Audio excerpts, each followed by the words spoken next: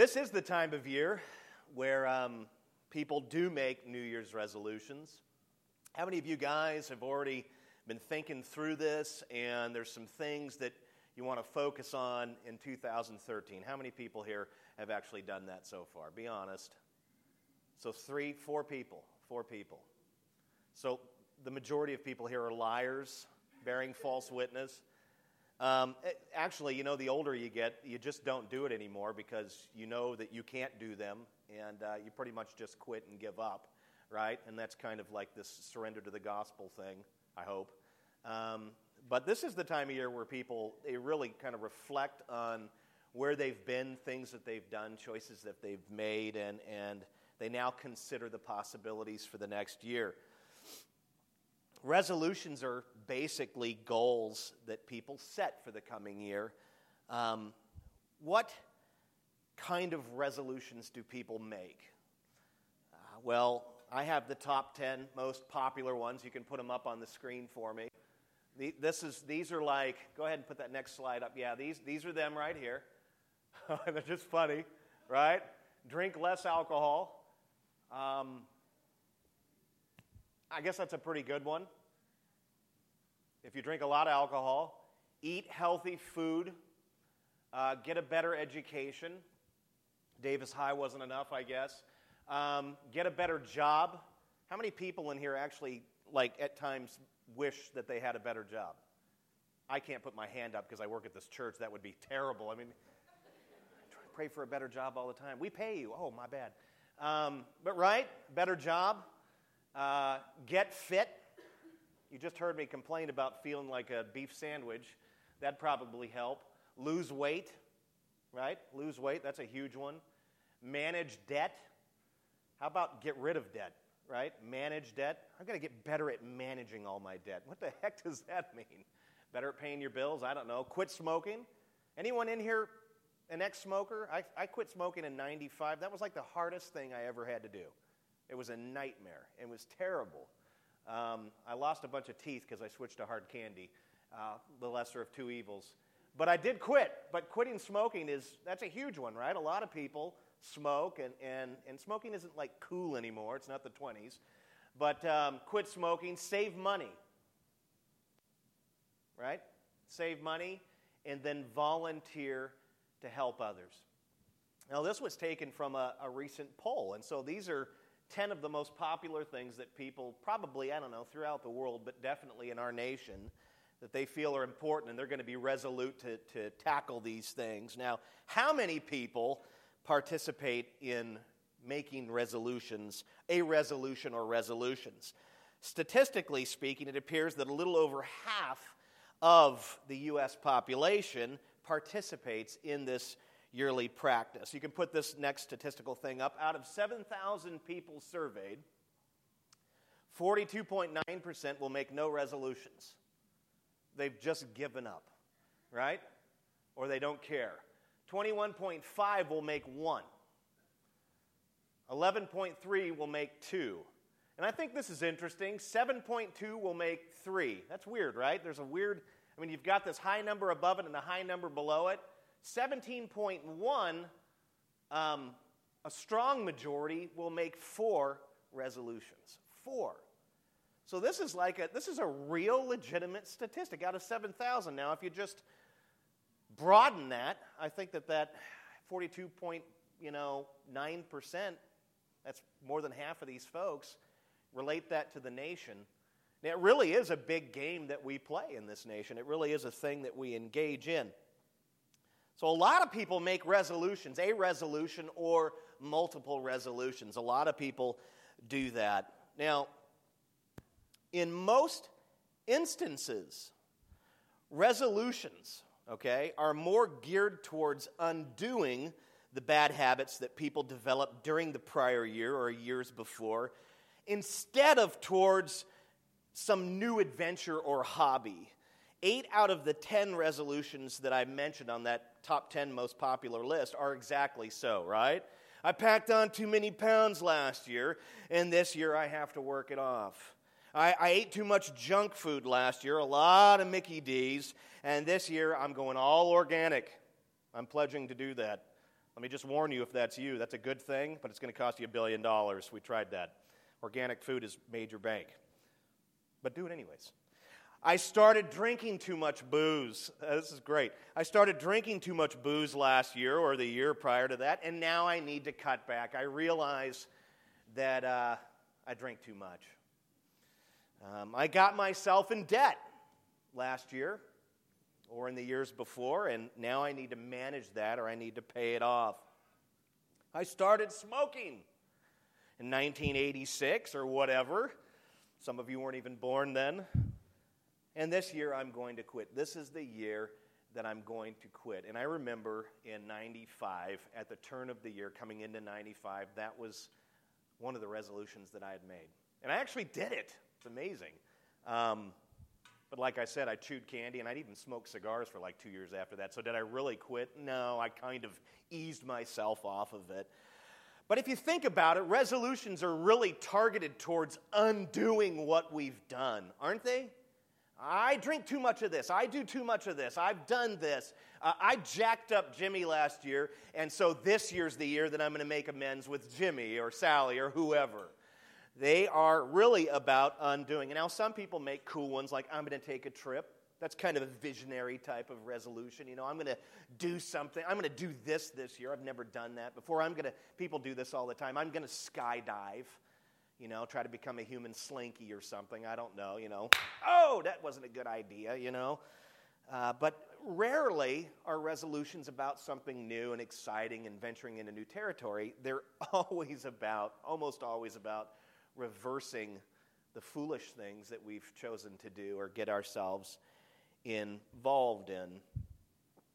Now, with that being said, resolutions can become nothing more than a way for us to manage our sinful patterns and tendencies.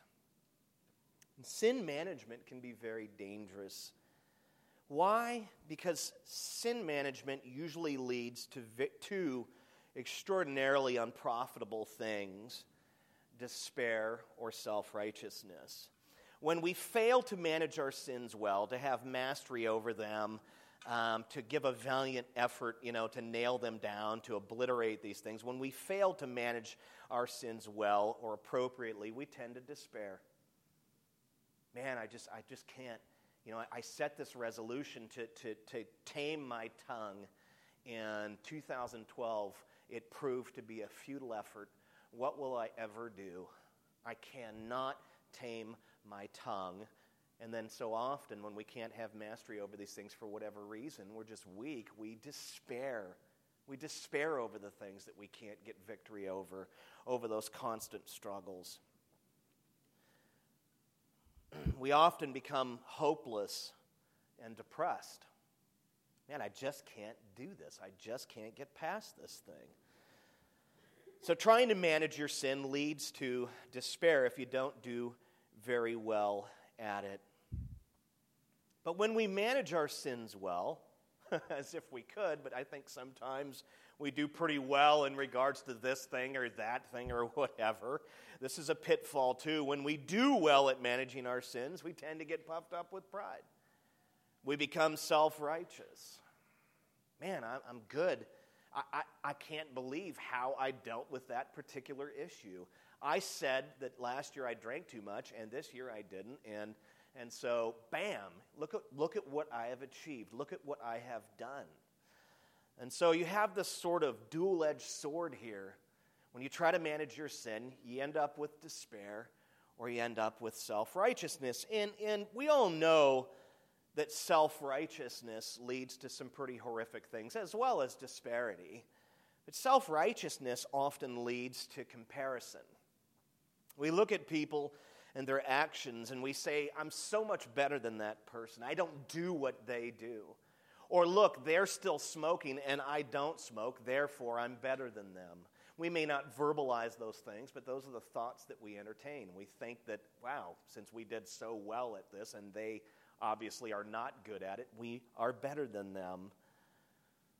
I'm reminded of the Pharisee who was standing before the mercy seat of God next to a Pharisee, or a Pharisee standing next to a tax collector. And he beat his breast and he cried out before the mercy seat, "Thank God I'm not like that tax collector over there. Man, thank God I'm not a heathen like that." You talk about self-righteousness.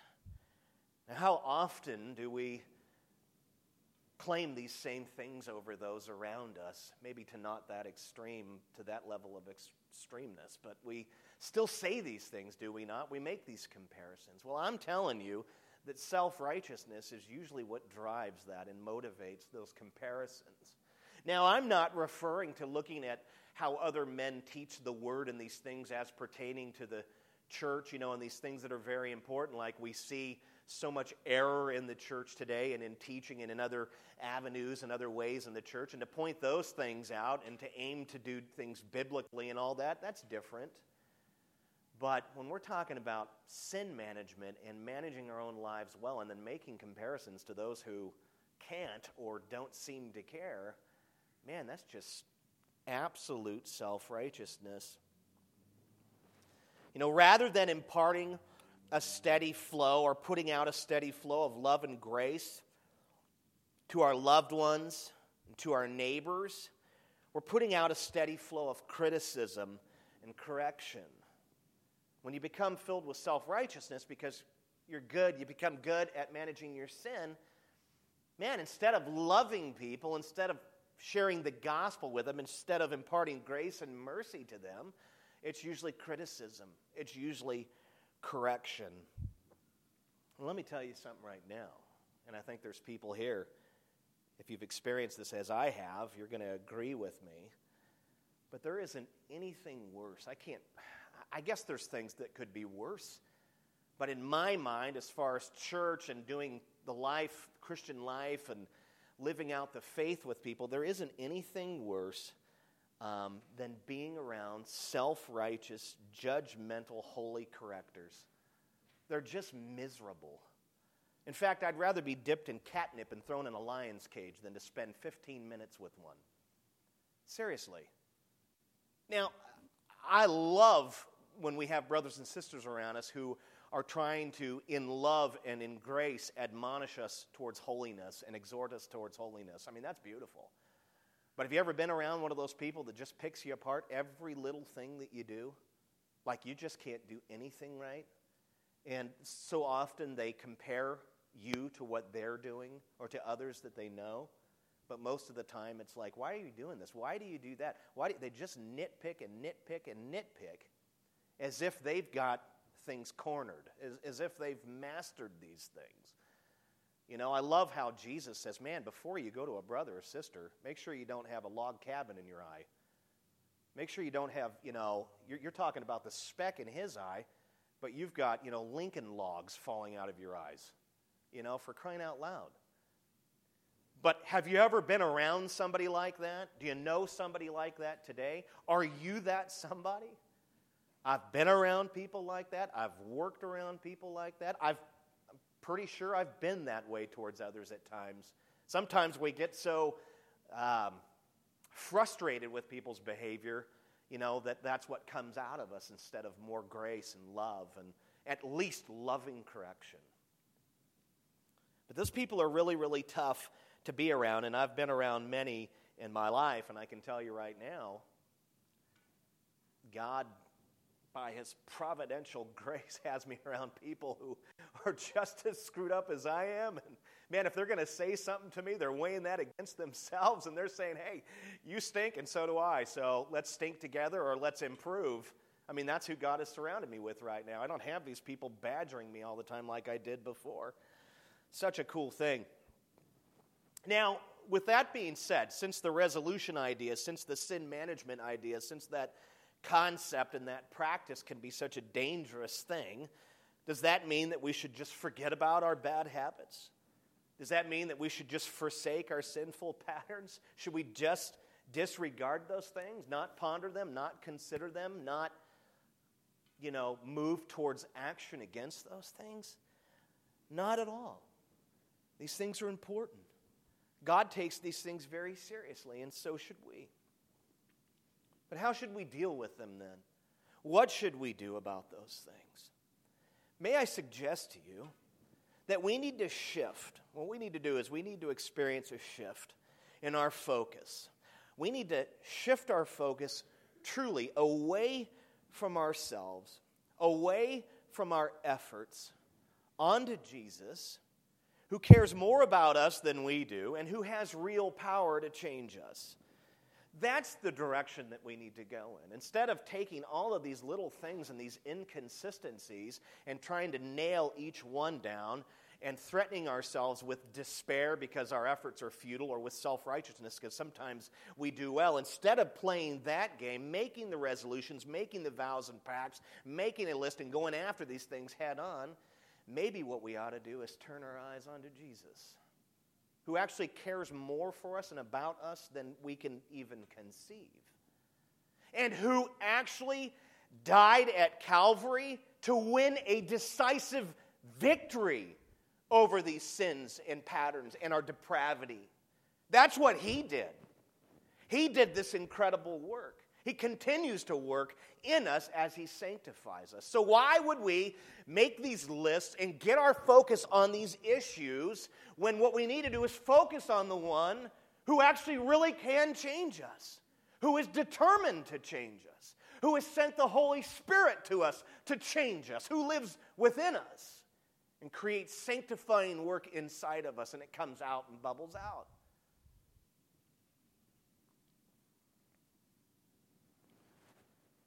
We need to shift our focus away from our own personal efforts, our own, what we perceive to be an ability to change these things ourselves. We need to shift away from that line of thinking unto Christ and keep our eyes fixed on him. Now, if we're going to make a resolution for the coming year, if we're going to play along with the rest of culture and society, because this isn't something that the church has practiced. Search church history, search the scriptures, and find somewhere in there where it says, set some goals and do these things. Each year, do this. Just try to find the practice. If we are going to follow what I say is a bit of a worldly pattern here, especially in the U.S., by making these resolutions, then our resolution should be a singular one, and it should be to know Christ more. You know, I love Puritan theology because the way the Puritans thought, and they were just as wicked and sinful as us, that they had this sort of, they developed this sort of, through prayer and studying these things, this sort of God-entranced vision of all things. That they became so lost in Christ, so captivated by him and his person and his work, that they didn't have time to get themselves involved in smoking and all these things. Their time was invested in Christ Jesus, in knowing him more. And I'm telling you right now, if we're going to make a resolution, that's the resolution that we should make. On Friday, just a couple days ago, Driscoll posted this on Twitter and on Facebook, and I think I have it here. You can put it up on the screen, Colin. Just a simple little quote that you would pass by in a nanosecond, not give any attention to, but it's far more profound if you just look at it in light of what I've been saying. You cannot meet Jesus and not change. Whether at the onset of your salvation or at any point in your life of salvation, you cannot meet Jesus and not change. If you haven't changed, you haven't met the real Jesus. Just simple and so incredibly true. Meeting Jesus means change. A continuation of meeting Jesus means change. Sure, at the onset of your salvation, when the Lord came to you and revealed himself to you, you were changed. You became a new creation, a new person. And this life of faith that you live out, where you're constantly interacting with Jesus and meeting with him in his word and through prayer and through others in these things, you are being changed. When you are exposed to Christ, you are changed.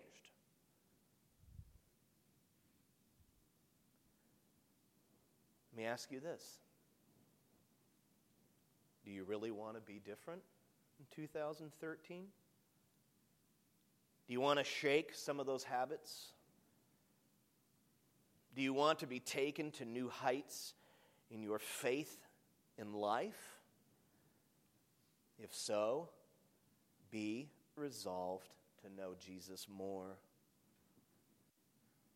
Think about this for a moment. Maybe you could do a little experiment after church today or this in the coming week.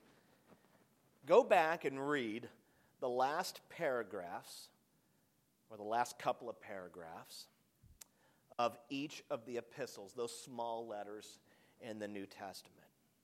Go back and look at the last few sentences, the last couple of paragraphs in those places, and see if you can find where the apostles commended or exhorted their readers to set some goals and to make some vows and to work on managing their sins and overcoming these sorts of things.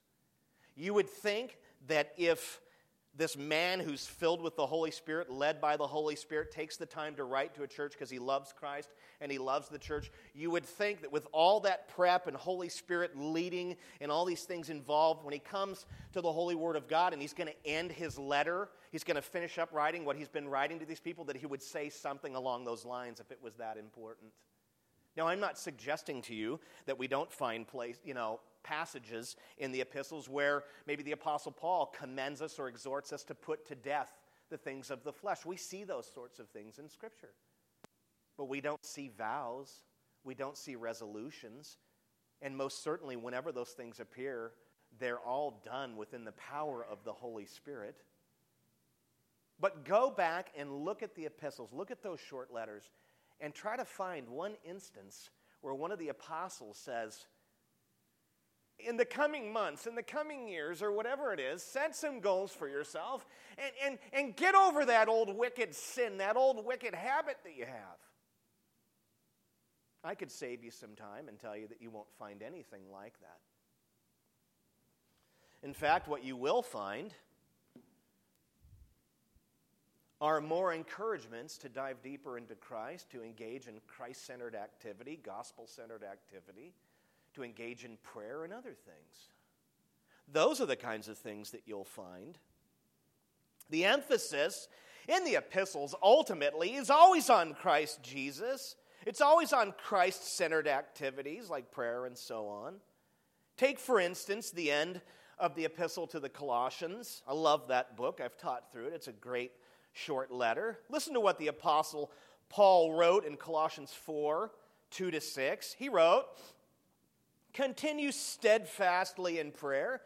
Be watchful in it with thanksgiving. At the same time, pray also for us, that God may open to us a door for the word to declare the mystery of Christ, on account of which I am in prison, that I may make it clear, which is how I ought to speak." He says this, "Walk in wisdom toward outsiders, making the best use of the time. Let your speech always be gracious, seasoned with salt, so that you may know how you ought to answer each person." Well, if anything at all, what the Apostle Paul has said to do here is to not focus at all on ourselves.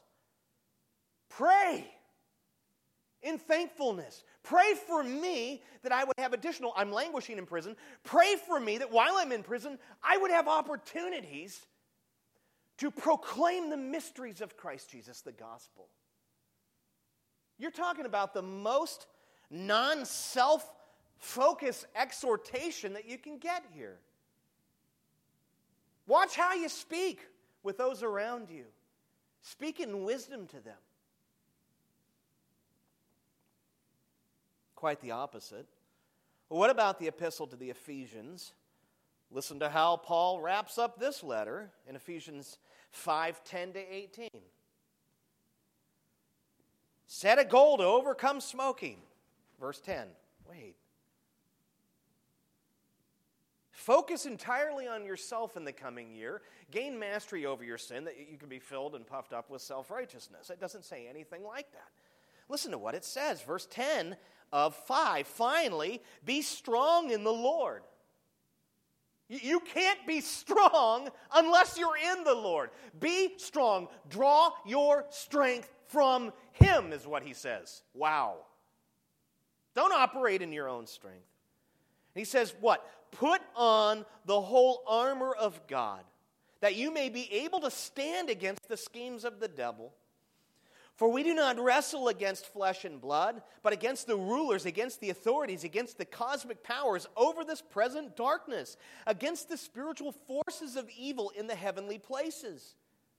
Boy, he's warning them. You're going to engage in spiritual warfare. First of all, get your strength from the Lord, draw it from Him, and wrap yourselves in armor. He says, therefore, take up the whole armor of God, that you may be able to withstand in the evil day, and having done all, to stand firm. Don't lose your assurance of faith because of human weakness and because of human effort, is what he says. 14, stand therefore, having fastened on the belt of truth, and having put on the breastplate of righteousness, and as shoes for your feet, having put on the readiness given by the gospel of peace.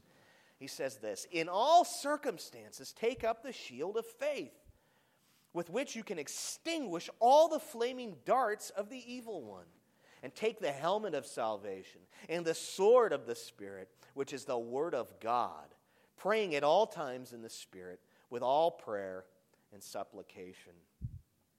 What an exhortation. Now, there is a bit of a focus on self here, but it's not go out and fight against your sin and the forces of darkness on your own. Man, are you kidding me? Clothe yourself in Christ. Get your strength from Him. Put on the full armor of God, the belt of truth in these things. You're going to engage in spiritual warfare as a new creation, as a Christian. So there's some emphasis on self, but it's certainly not about going out and attacking our own sin issues and things. And what about the epistle of James? In the second to last paragraph, the Apostle James actually commanded his readers not to make promises, not to make oaths, and I would classify a resolution as one of those. He literally commends them not to do those things. James 5:12. He says, but above all, my brothers, okay, I've written you this letter. You've read it. Above all, my brothers, do not swear. He's not talking about profanity. He's talking about making an oath, either by heaven or by earth or by any other oath, but let your yes be yes and your no be no, so that you may not fall under condemnation. What's he saying? Don't play the game. Don't make promises that you can't keep. And guess what? You won't keep them. Every one of us in here has probably made a resolution or 6 and failed to accomplish those things. I know I have. And I think it's bigger and broader than just mere resolutions, but I think resolutions fall into the category here. We set these things up and put them in place. And ultimately, as sinners saved by grace, we fail. Some of these things we pledge before a holy God. And I think that that's his reference. Don't do it. Don't you do that. Some of them we do before our brothers and sisters and people around us. I say don't do it. Have you already spouted off a list of things that you're going to nail down this year to your friend? I'm pledging myself to just nail these things down. I think James says, take heed. And he knows that his readers would fail. God knows that we'll fail. And God knows that Christ did not fail. Where should we put our focus? On nailing these things down ourselves, or on trusting and abiding in Christ? Now, what I'd like to do this morning is take a look at the last 2 lines of the Apostle Peter's final letter to his Gentile readers. This passage will help to solidify these things that I've already mentioned, to solidify Christ as our focus. And if we apply what we're about to learn, we will experience true change. we will reap a grand harvest of gospel fruit. We will. Now, in his first letter, Peter feeds Christ's sheep. He does what the Lord commanded him to do, feed my sheep. He feeds Christ's sheep by instructing them how to deal with persecution from outside the church. In this second letter, he teaches them how to deal with false teachers and evildoers who have come into the church. Now, in our passage, three very important things will come out. Briefly, I'll say what they are. Number one, Peter's final warning about false teachers. Number two, Peter's exhortation for where to focus. Number three, Peter's doxology. Now, I'd like to just pray quickly and read the passage and pray quickly, and then we can apply it together.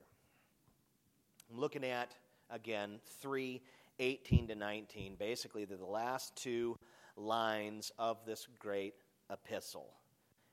And we actually had the entire section, the entire chapter read earlier. Thank you for that, Kevin. That was you that read that, right? Kevin! Was that you that read it? Kevin! Just watched that the other day. Love that movie. Kevin! Way to distract him, Pastor Phil. Okay. Chapter 3, 2 Peter 18, 17, and... Yeah, thank you. I distracted myself. He says again, "You therefore, beloved, knowing this beforehand, take care that you are not carried away with the error of lawless people and lose your own stability." And then he says this, "But grow in the grace and knowledge of our Lord and Savior Jesus Christ." And then he closes it out with this. This is a great letter he closes with. "To him be the glory both now and to the day of eternity. Amen." Father, we pray now, Lord, that you would apply the things that we've already learned and heard to our hearts, God. Impress them upon us. We desire to make Christ our focus, Lord. But help in this time too, Lord, to keep us focused on this teaching, to keep us focused on your word, and to apply these additional truths that will just sort of ram these things home, solidify them. Apply them, Lord, change us through them, and may our hope and love and grace and all that we are and all that we desire to be rest completely in Christ Jesus. Apply these things. Protect us now, and we pray this in the name of Jesus. Amen. All right.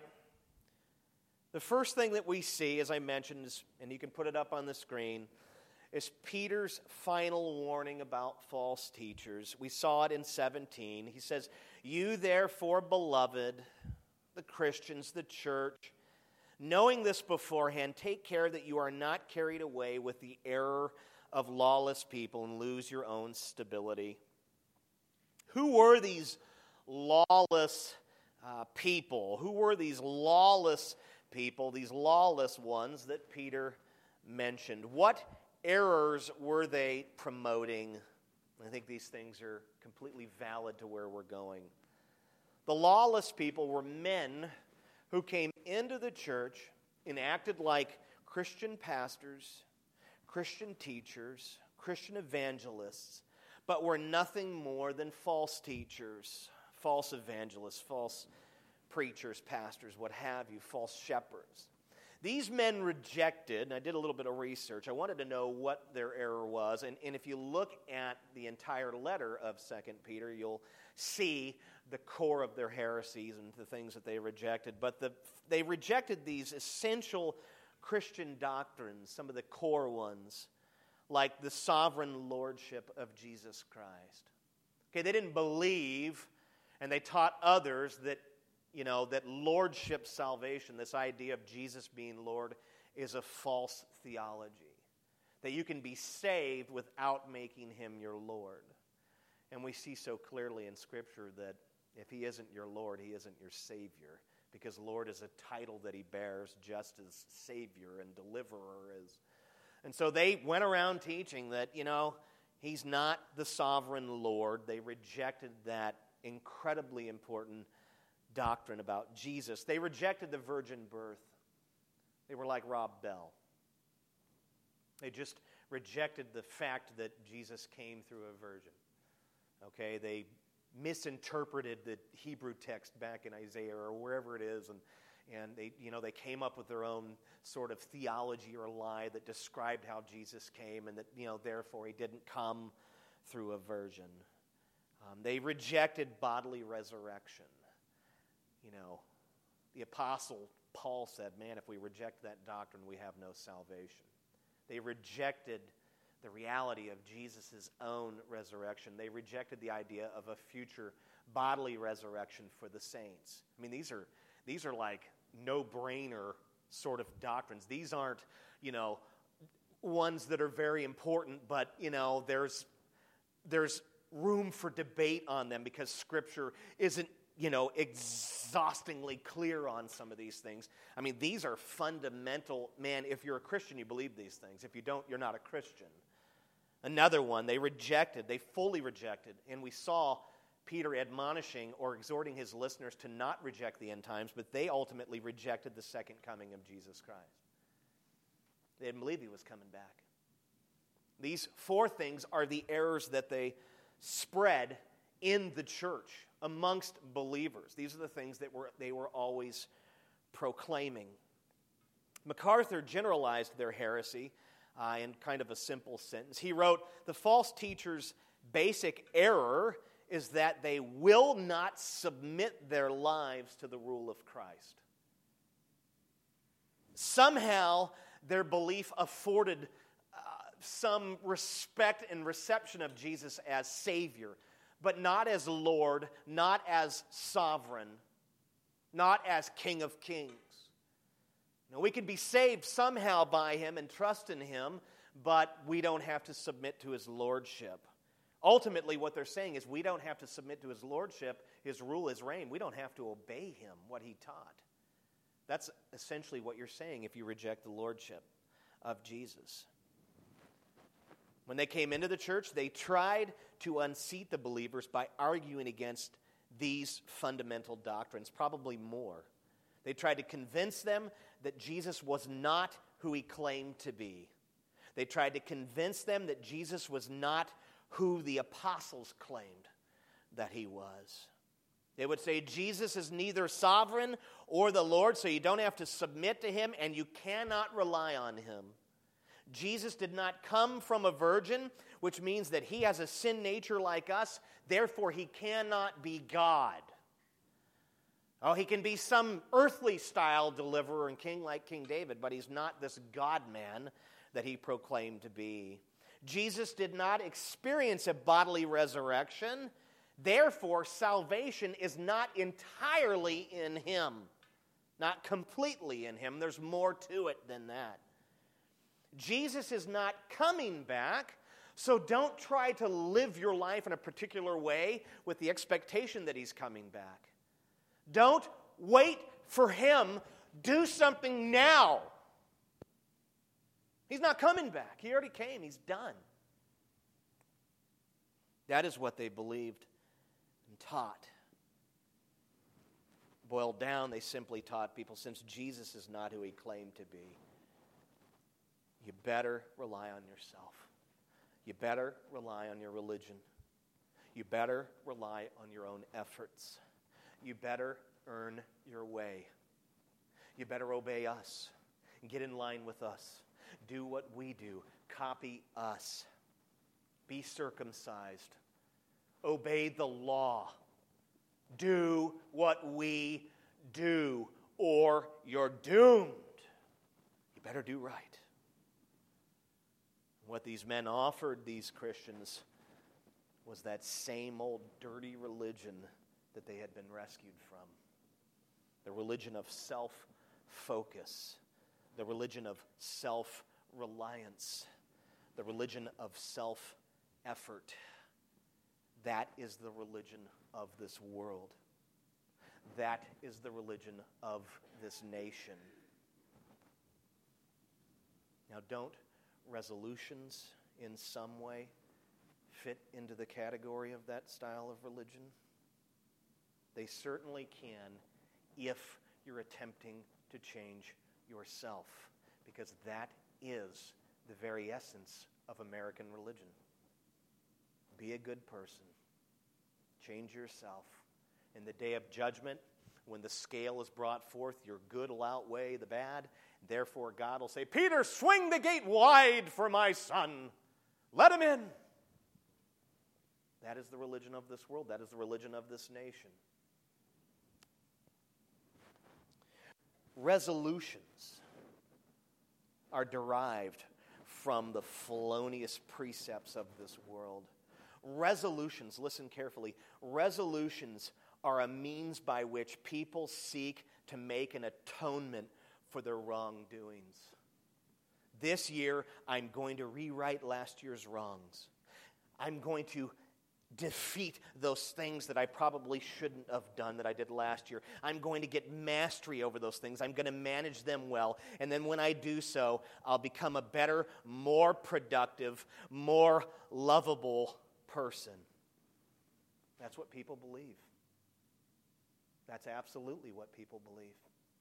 Some of them take it to the extreme to say that God will have no choice but to receive me because of my valiant effort and because of the good job that I've done managing my sin. He'll accept me. He'll receive me into his kingdom. Friends, it's all religion. It's false religion. And false religion is the broad road to destruction. Peter warned them, paraphrase, Christians, you are aware of these false teachers and their ideas. Do not lose your stability by being carried away by their heresies. Don't believe the false doctrines that they teach. Don't follow their ways. Don't do it. He then exhorts them to focus elsewhere. Number 2 up on the screen, Peter's exhortation for where to focus. Don't focus on the false teachers. I've called them out. You've heard their errors. Don't focus on following their ways and earning their way and going back to that tired, old, nasty, dirty, profitless religion of works righteousness. Don't go back to that. Don't focus on yourself, on your efforts. Don't make those vows. Don't do those things. Don't become self-actualized and self-focused and self-effort motivated. Don't do it. And what does he say? Verse 18, but grow in the grace and knowledge of our Lord and Savior, Jesus Christ. There's where he tells them to focus. Don't focus on the liars.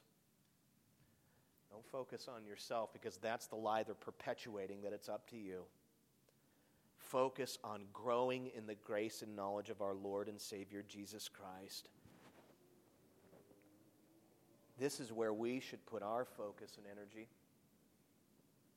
We should resolve ourselves to grow in the grace and knowledge of our Lord and Savior, Jesus Christ, in 2013. Now, how does one grow in grace and in the knowledge of the Lord? I'll turn to Spurgeon. He's far more brilliant than I'll ever be as a preacher.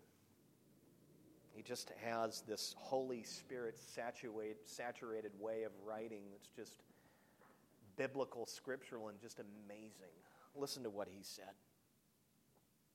When this question was asked, he literally preached a sermon similar to this, not exactly like mine. His was a lot better, but at the turn of a year in like 1881 or something like that. How timeless the Word of God is. But he says this in response to how do we grow in the grace and knowledge? He says the answer is simple. Really? Yeah. He says, he who gave you grace must give you more of it! Exclamation point. I don't know if I would even make that claim. And he does it boldly. At that metropolitan tabernacle, he stands up and says, you must demand it from he who gives it to you. It's only in him that gives it to you. Go to him, he says. He must give you more of it. He says, where you first received your grace, there you must receive the increase of that divine grace.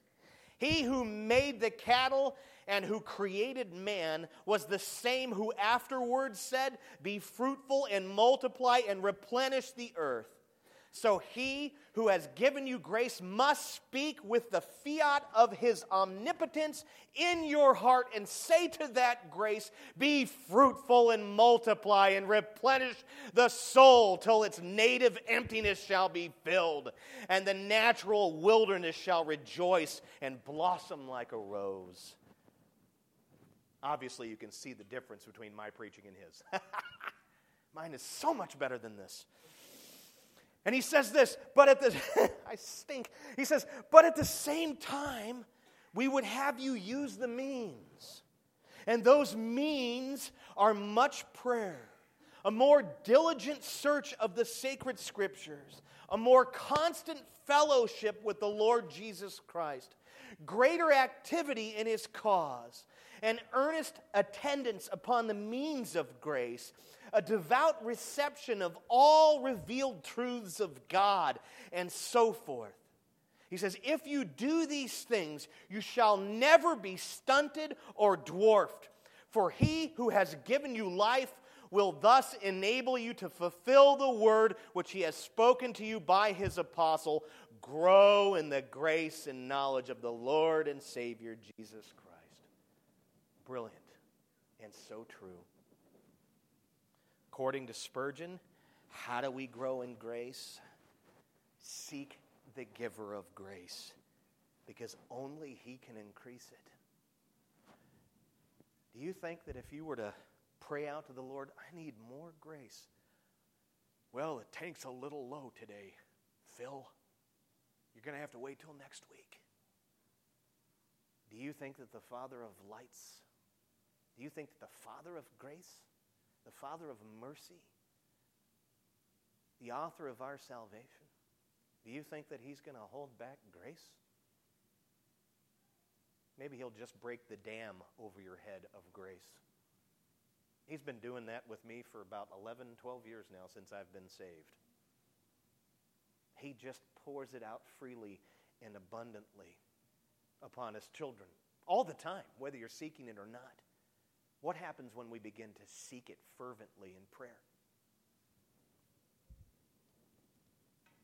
According to Spurgeon, how do we grow in the knowledge of our Lord and Savior Jesus Christ?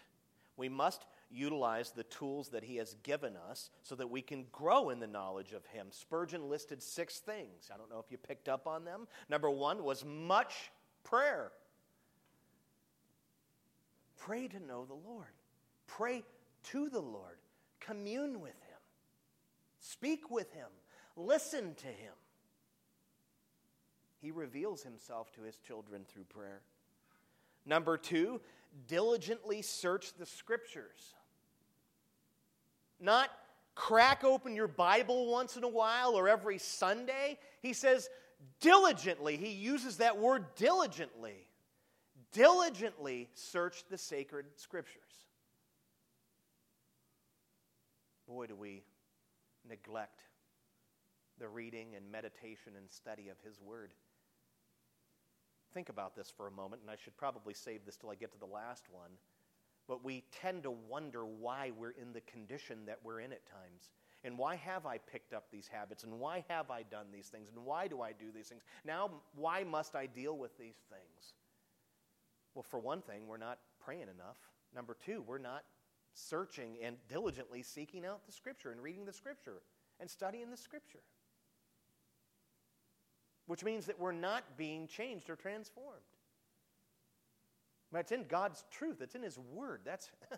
Ultimately, that's how he changes people.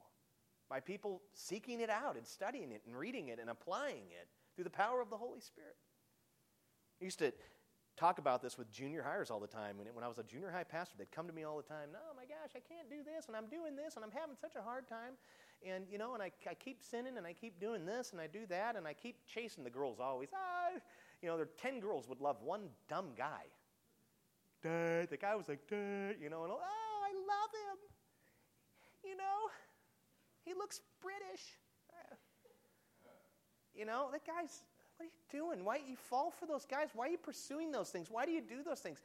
How often do you pray? At meals? All right. How often do you read the Word? Never? And you wonder why you're in the condition that you're in and why you keep giving in to all of these patterns and habits and sins and things? He says, diligently search the Scriptures. And then he says, 3, consistent fellowship with Jesus. Well, I think that's done through prayer. I think that's done through reading His Word, meditating on His Word. I think that's done with associating and hanging out with God's people. There's a number of ways that we fellowship with the Lord. Consistent, he says, not occasional, consistent. Daily, moment by moment. Number 4, greater activity in the cause of the gospel. You want to know one of the greatest ways to literally be changed? I would say that when I first got saved, I immediately, for whatever reason, God led me to begin to serve. I didn't know diddly squat.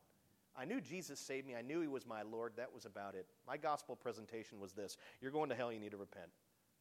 Needless to say, I never turned anyone from their sin, especially my own family. But I didn't know jack. I just knew Jesus loved me. He died for me. He saved me. And I was a different person. I loved Him. I loved the things of church. When people did this when they were worshiping, I didn't go, look at those morons. I used to do that. I was doing this now. Look, I'm a moron. I got my hands up. I didn't know jack. But I began to serve the Lord immediately and got involved in the cause of the gospel and began to love students and do student ministry. And I can tell you right now, prayer and studying God's Word, those were huge in my sanctification and process, but serving was massive too. Spending my time serving His cause was a vehicle not only for me to serve Him, to serve others, to love my neighbors. That was great. But when I reflect back on it, it was more about my own sanctification, my own learning, my own growth than the output that I was sharing with others. It was more of an inward transformational thing. And I bet if you were to talk to somebody who's wrestling through all these things and their life is perpetually, habitually haunted by these little sins and these things all the time, ask them how often they serve the Lord. How often they serve others. Only 15% of God's church as a whole tithe and serve. And you wonder why Christians or so-called Christians live the way they do and are perpetually haunted by things that the Lord died to give them victory over. Because they don't serve. They don't pray. They don't diligently search the sacred Scriptures. And he says greater activity, which means that if you're already involved in some activity, take it to a higher level. 5, earnestly attend the means of grace. What are the means of grace? Where's the gospel proclaimed? At churches most of the time. Obviously, we're out gossiping it and sharing it verbally with people in relationship or whatever. But the means of grace are things like His sacraments, like communion. That is a means of His grace. Coming and hearing the gospel preached, hearing the Word of God proclaimed. That's a means of His grace. You want to boil down what He said? Go to church. Stay in church. The thing that boggles my mind is the level of inconsistency amongst Christians today in their church attendance. You know, we look at Christianity, we look at church like it's an option. It's one more thing that's on the list of amenities on this vehicle we're about to buy. Christian life and attending church and those things. Those are an amenity that we can add on and that we can do at our own leisure. That's the way that we look at the Christian life. That's the way that we look at Jesus here in the good old U.S. And we treat church, we treat the fellowship, we treat the proclaiming of His Word, the sacraments, all these things as these are just optional things that I can do at my own leisure whenever I want. And I say, you're absolutely wrong. You are wrong if you believe that. People believe that Christ died to save people and He rescues them from damnation apart from His church. He saves no one apart from His church. No one. All truly saved people become a part of His church, universal. And they've got to become a part of a local assembly. That's the way that it works. There's no discipleship apart from the fellowship. And we think that, well, I don't have to go to church regularly. It's an option for me. It's a good thing. I like it when I go, but it's not really a mandatory thing, something that I should take to put at that level of seriousness. And I say, yes, you should. Why? Because if you're not here, you're not being changed. Maybe that's an explanation for why you keep doing what you do, and you can't get over these things. Maybe the manifestation of the Holy Spirit is so minuscule in your life because you're not engaging in His means of grace, where the Spirit is taking the truths that you're learning through that engagement and solidifying those things and strengthening and growing those things and cultivating them in your life, and you're being changed. You're becoming a newer creation moment by moment because you're not engaging.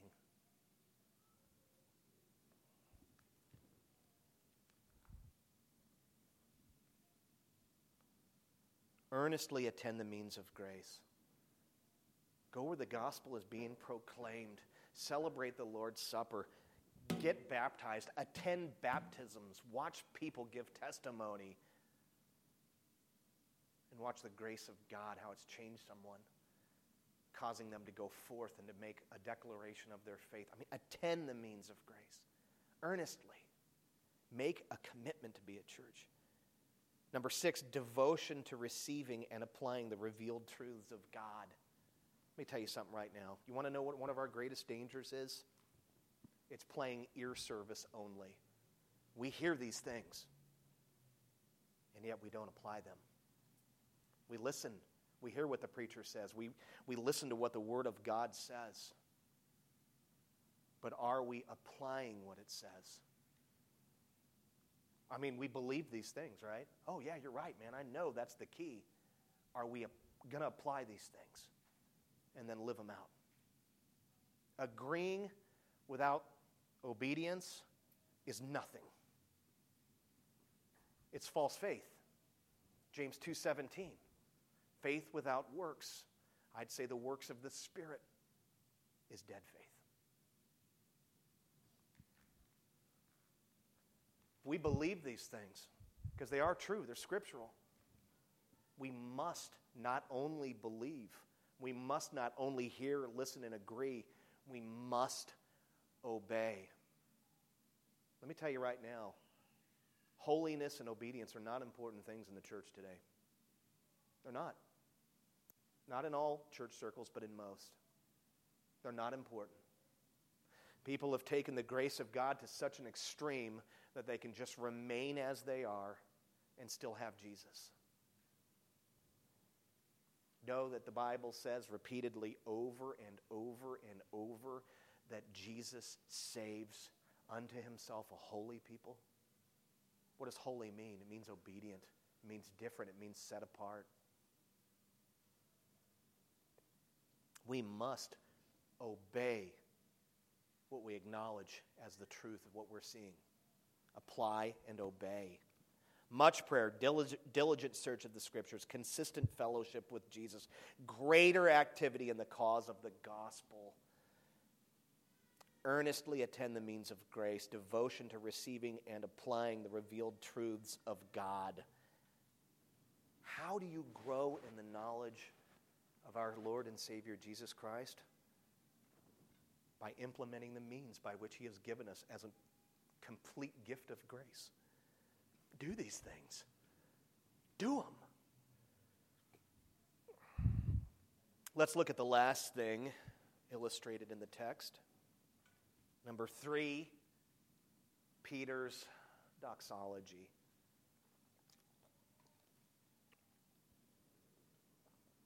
Doxology is a liturgical expression of praise to God. Peter closes this letter with a brief but poignant doxology. Look at verse 18. Now keep in mind that he hasn't hung this beautiful little doxology, very simple thing, on the end of my little sermon. He's hung it on the end of his letter. This is how he closes the entire letter, not just Phil's sermon or 17 and 18. In the end, this is how he ends it. He says, to him, who? Jesus. To Jesus be the glory both now and to the day of eternity. Amen. Amen.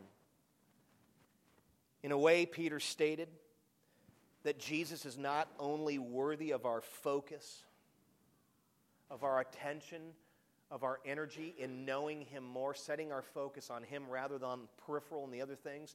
In a way, he's saying, man, Jesus is not only worthy of our focus, but of our praise and of all the glory now and forevermore. Let me ask you this. If we are focused on ourselves, if we are focused on our efforts, if we are focused on managing our sins, how can we at the same time praise and glorify the Lord?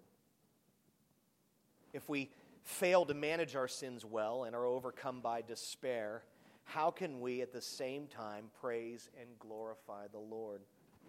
If we are successful at managing our sins and then become prideful, self-righteous, and even judgmental, as I mentioned, how can we at the same time praise and glorify the Lord?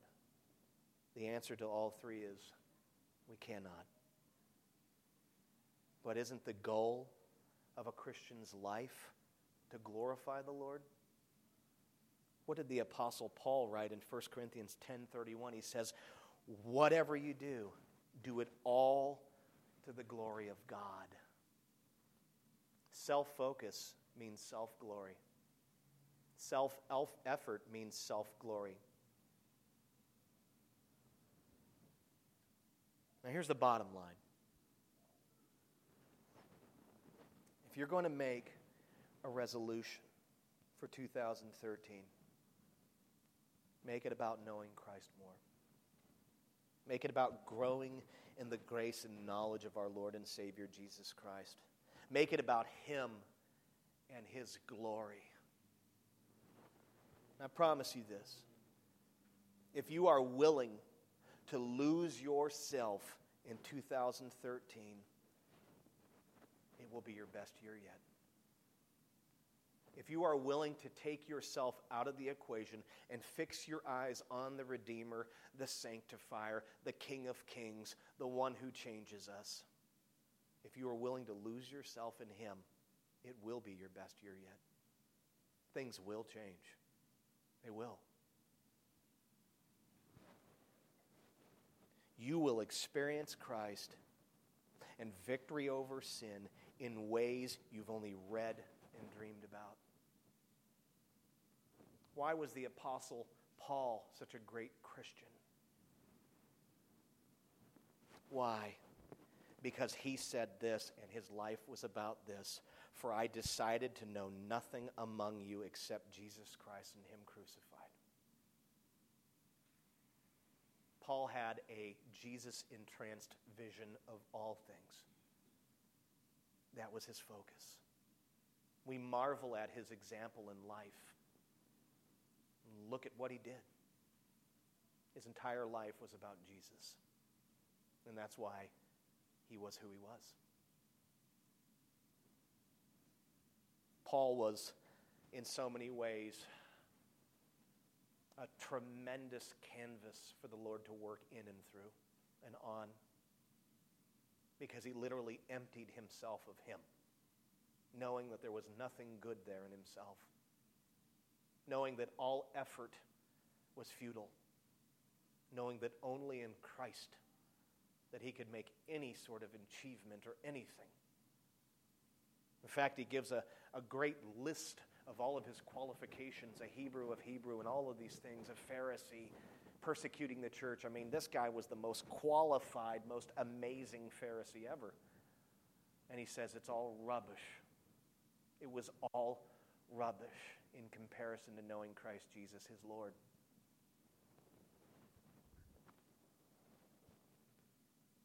I'm telling you, if you lose yourself in 2013 in Christ, you will experience him in ways that you've only read and dreamed about. Now, this isn't easy. Not in this self-absorbed, self-focused culture. But I do believe that it is possible if we are diligent in keeping our eyes and hearts fixed on Jesus. We cannot say that because of this consumer-based culture and me-centeredness that it's impossible, because all cultures have similarities. They're all difficult to function in. We live in a fallen world. To say that it can't happen here, I think the Apostle Paul would scoff and laugh at us.